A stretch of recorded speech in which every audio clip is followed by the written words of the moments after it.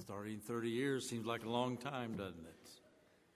And I appreciate all your grace given to me and the staff allowing me to stay on and do my special ministry here in the Clinton area.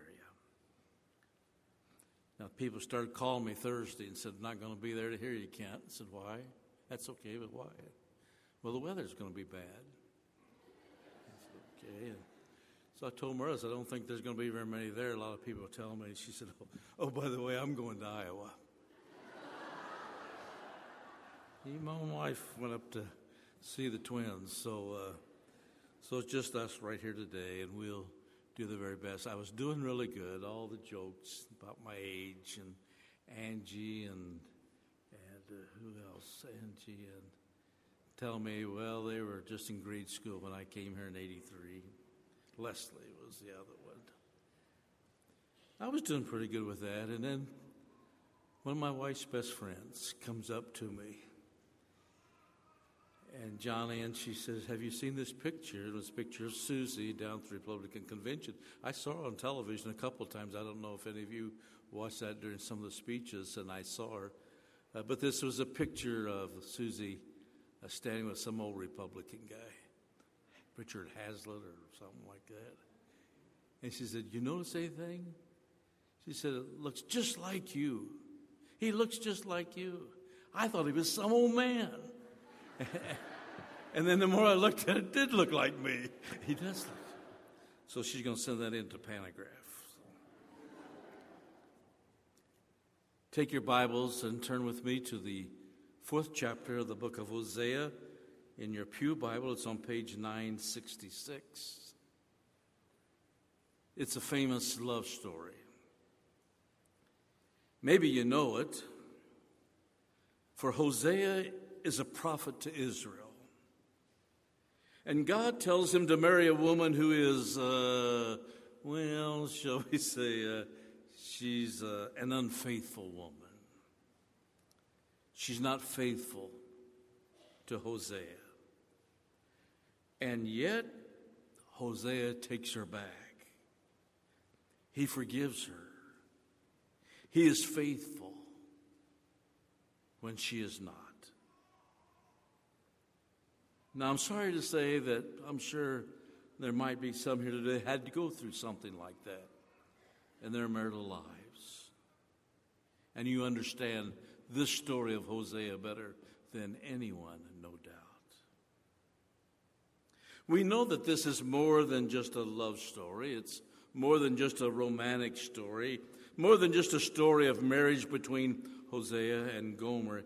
It is a story of God and Israel, and more importantly, of God and us. If you don't remember anything in the sermon today, one lady came and had a fork in her hand. I think she was going to eat while I was preaching. But if you don't remember anything today, remember this: that we serve a God who, like Hosea, takes us back even though we have been unfaithful to him. Hosea in chapter 4 makes an application both to Israel and to us. We are unfaithful people. Here we have a courtroom setting. When you think of a courtroom setting, I usually think of Perry Mason or Matlock, or I remember once Merle used to watch something called The Practice. The courtroom scene. They appear frequently in the Old Testament. When we think of God in the courtroom, he usually plays the role of the judge. Nations appear before him, and he judges them in righteousness. But in Hosea, the 4th chapter, God is not the judge, but the plaintiff. It's not, you see, criminal law, but civil law. God brings a lawsuit against his people, Israel, and against us. He sues us for unfaithfulness, for, if you please, non-support. And some of you have gone through that too in your marital lives.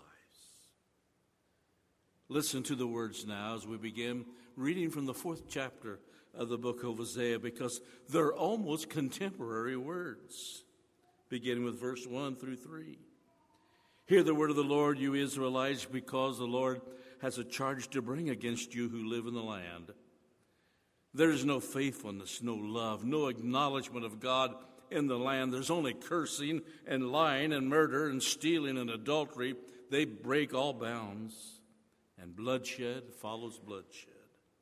Because of this, the land mourns, and all who live in it waste away. The beasts of the field and the birds of the air and the fish of the sea, they're dying. Doesn't that sound a little bit like the mess we're in today? What's wrong with our society? Well, there's no faithfulness. There's no loyalty.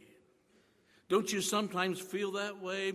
Once we could take people at their word. Remember in the old, well, you don't remember the old days, but in the old days, sometimes we used to shake hands upon an agreement, and that's all that needed to be done.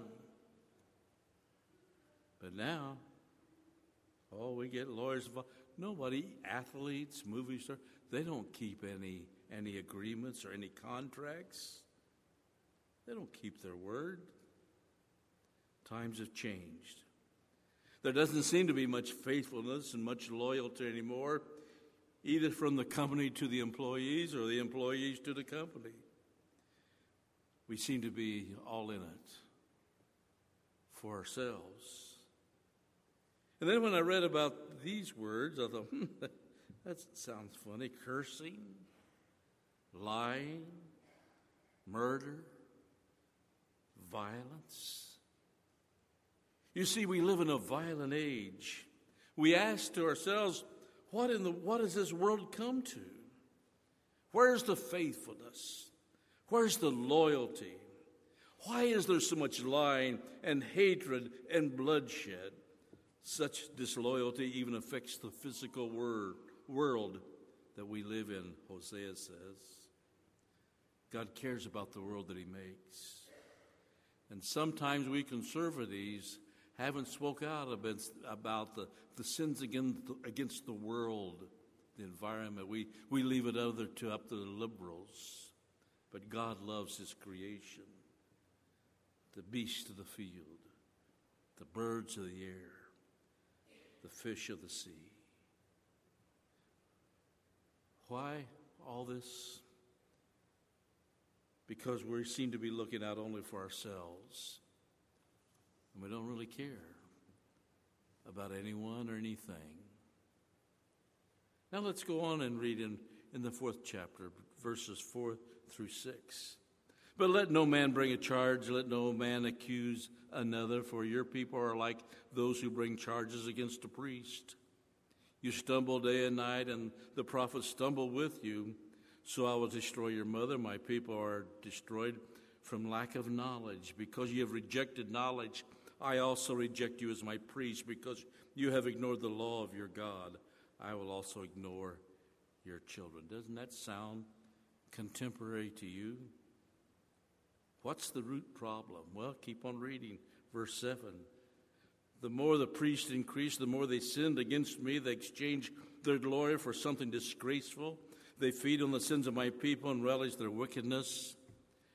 And I will be like people, like priests. I will punish both of them and for their ways and repay them for their deeds. They will eat but not have enough. They will engage in prostitution but not increase, because they've deserted the Lord to give themselves to prostitution, to old wine and new, which take away the understanding of my people. What's the problem?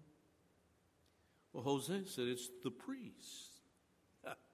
Now, some of you think, man, that leaves me out. I'm not a priest and I'm not a preacher. Must be talking about preachers there too. But wait a minute. In the New Testament, remember Jim in his devotional said, we are a royal priesthood. Here, Hosea is especially relevant to look at the terminology used. The real question, have these attitudes invaded the priesthood of believers, the church, God's people, you and I? Is the problem that the church is in the world? No, the Lord prayed in John 17, my prayer is not that you take them out of the world, but that the world is too much in the church. The problem in Israel is that the priests were acting too much like the pagans, like the culture, acting like the world. And isn't that our problem? We come to church and we can flip the switch and we look pretty good and we talk pretty good. And I don't usually have to correct people's language, or I don't have to say like I do sometimes at the coffee shop, what'd you say? But then we walk out. We walk out. Isn't that our problem?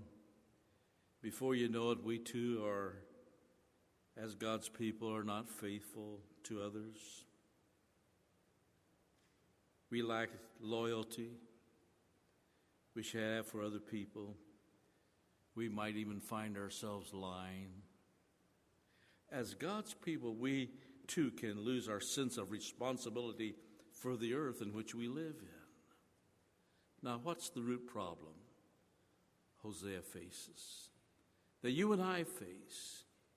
We find ourselves in a world, a culture, where there's no loyalty, where there is violence, where there is selfishness. But we also find that the culture has invaded us. Look at that verse 6 again in the 4th chapter. My people are destroyed from lack of knowledge. Did you catch that? Lack of knowledge. Now my twins were, Merla celebrating her birthday with them this weekend. She called me up, Jill called me up, said, Mom said, tell Dad this, he can use it in a sermon. I mean, she didn't come to hear me, but she's wanting to help my sermon for you today. And said, my grandkids, my twins go to Procro schools, all of you know, and Jill teaches in a Procro school. And so it's brought some real different situations in their lives, these young little girls. And so they asked Reese, you want to pray tonight for me? And she said, I'll pray.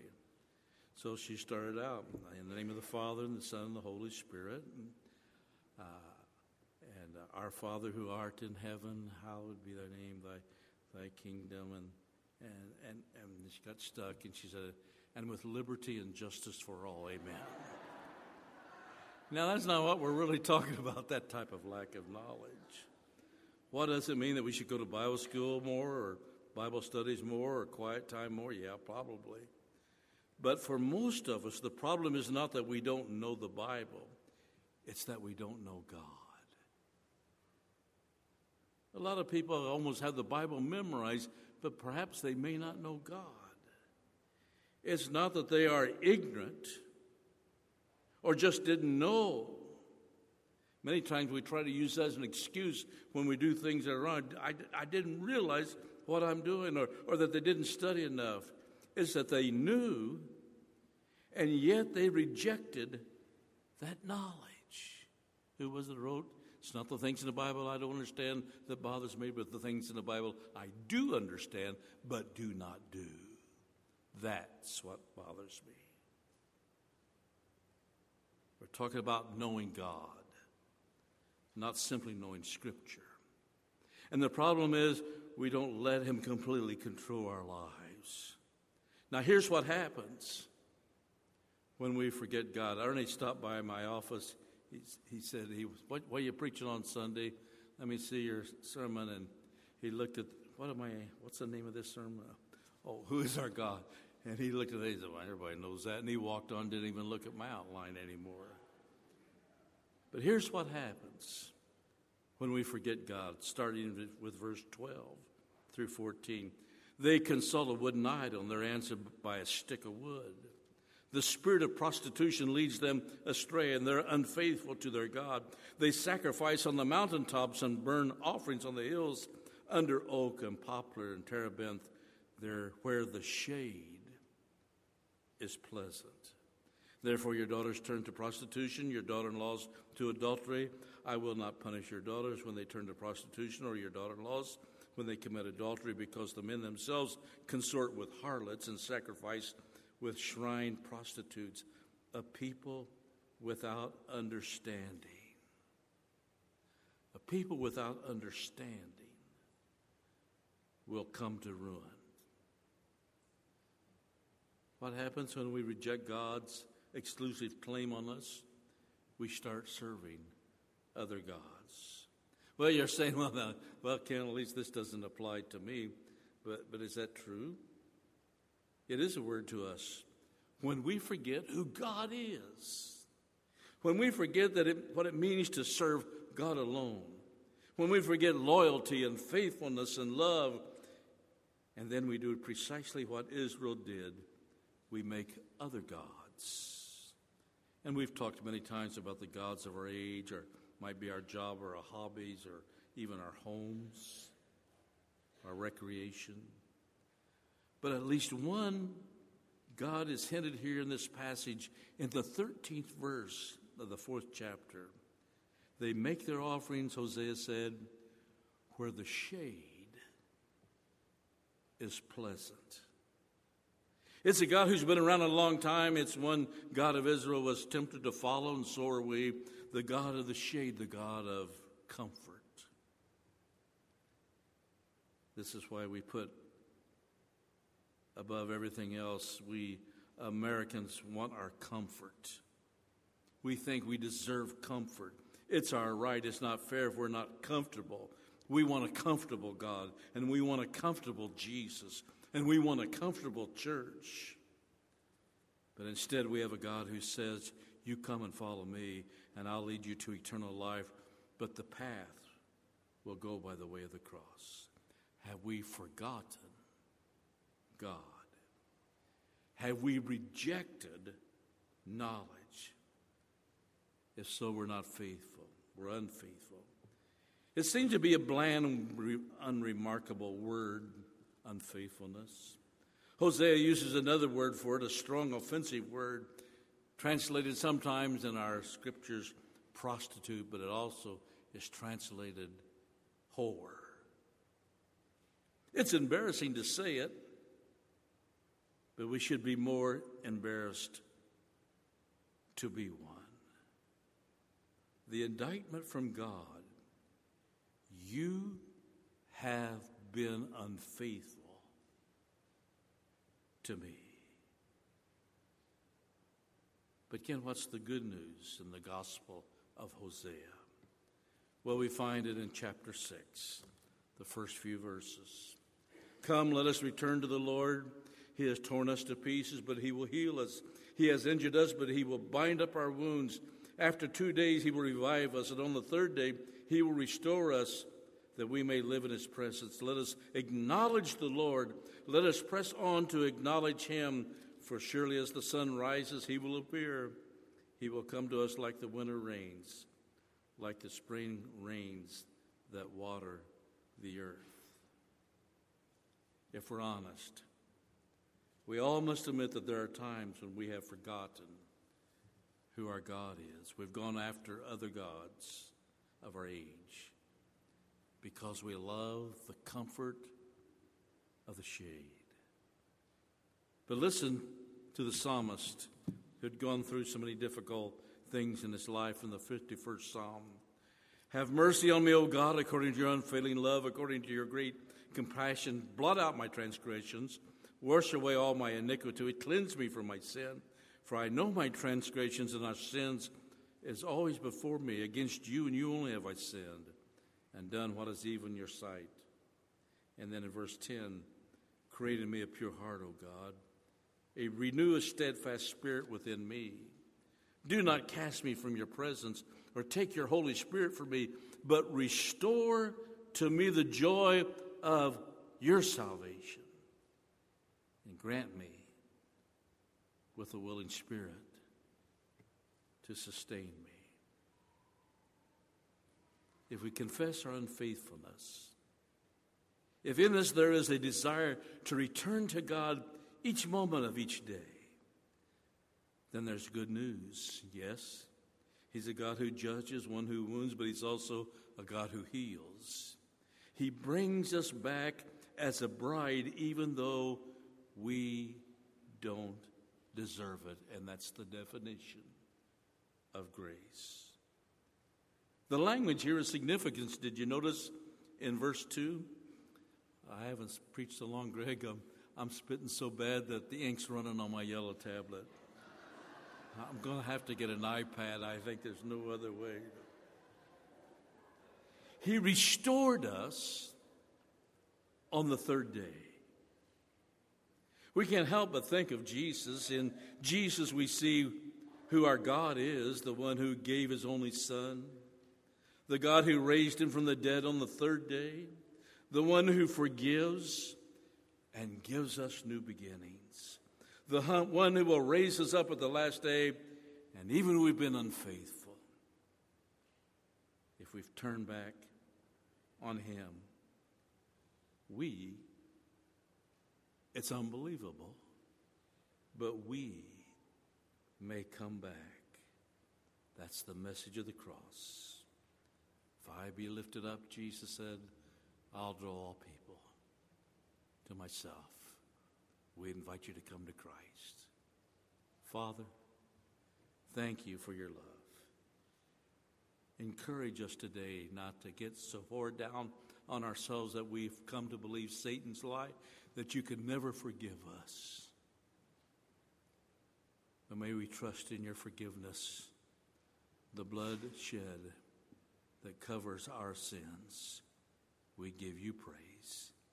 In Jesus' name, amen.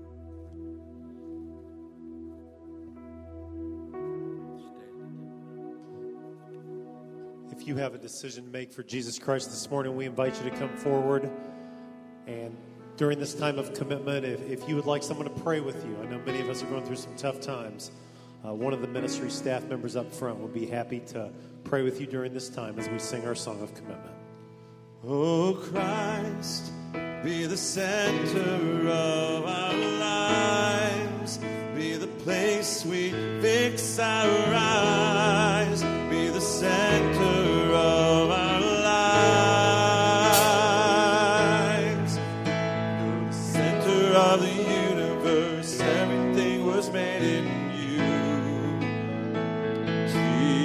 Jesus, breath of every living thing. Everyone was made for you. You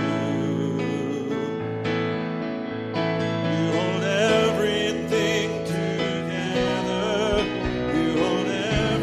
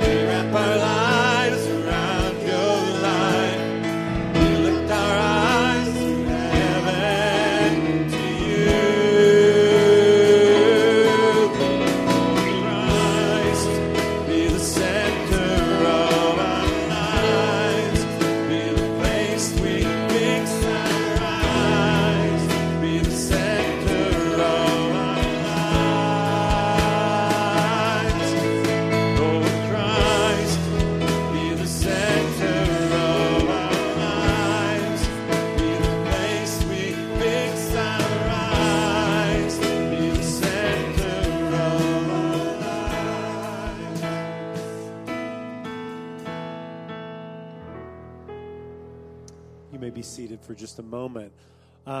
If you have ever been blessed by a hospital call, a funeral with someone